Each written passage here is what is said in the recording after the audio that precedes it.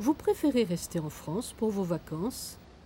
Euh, la plupart du temps, oui, mais des fois, ça m'arrive aussi de rentrer chez moi au pays. Comme je suis originaire de Pondichéry, un ancien comptoir français du sud de l'Inde. Et vous y allez à peu près tous les combien? Une fois tous les 3 ans, en famille, si possible. Vous emmenez votre famille à Pondichéry. Oui, parce qu'il ne faut pas qu'ils oublient leurs origines. C'est pas une question de préférence, c'est une question de moyens probablement. Personnellement, je n'ai pas vraiment les moyens de partir à l'étranger, donc je reste en France. Vous partez à l'étranger en général ou vous restez en France? Ça dépend des finances.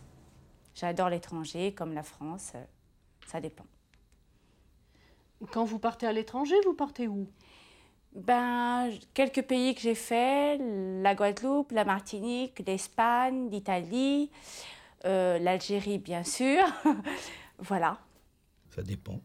Ça dépend des saisons, ça dépend des occasions. Pendant plusieurs années, je suis parti systématiquement fin du mois d'août, début du mois de septembre pour pêcher en Autriche. Un peu des deux. Par exemple, les vacances de cet été, je pars 10 jours en Corse et je pars 10 jours en Grèce. Et je pars un petit peu aussi, mais mélangeant le travail et les vacances, je pars un peu au Brésil. Tu pars beaucoup en vacances? C'est l'été. Alors moi cet été, je ne sais pas encore ce que je vais faire. J'ai l'intention de partir faire du bateau, probablement en Irlande. Vous ne partez pas pour faire de la natation? Non, pour faire de la voile. Vous en faites depuis longtemps? Depuis une dizaine d'années maintenant. Et j'essaye tous les ans d'aller faire 1 ou 2 fois de la voile. I did it for me, it's cute.